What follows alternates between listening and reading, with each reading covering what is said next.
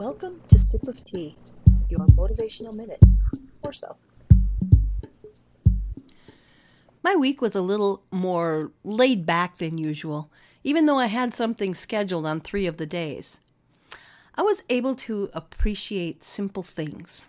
A cool breeze on a hot day, creating a small container from a toilet paper roll, a half curtain hung on a window that previously had none, building a small rock formation on a bridge post with a friend, and supersizing my favorite coffee drink for free.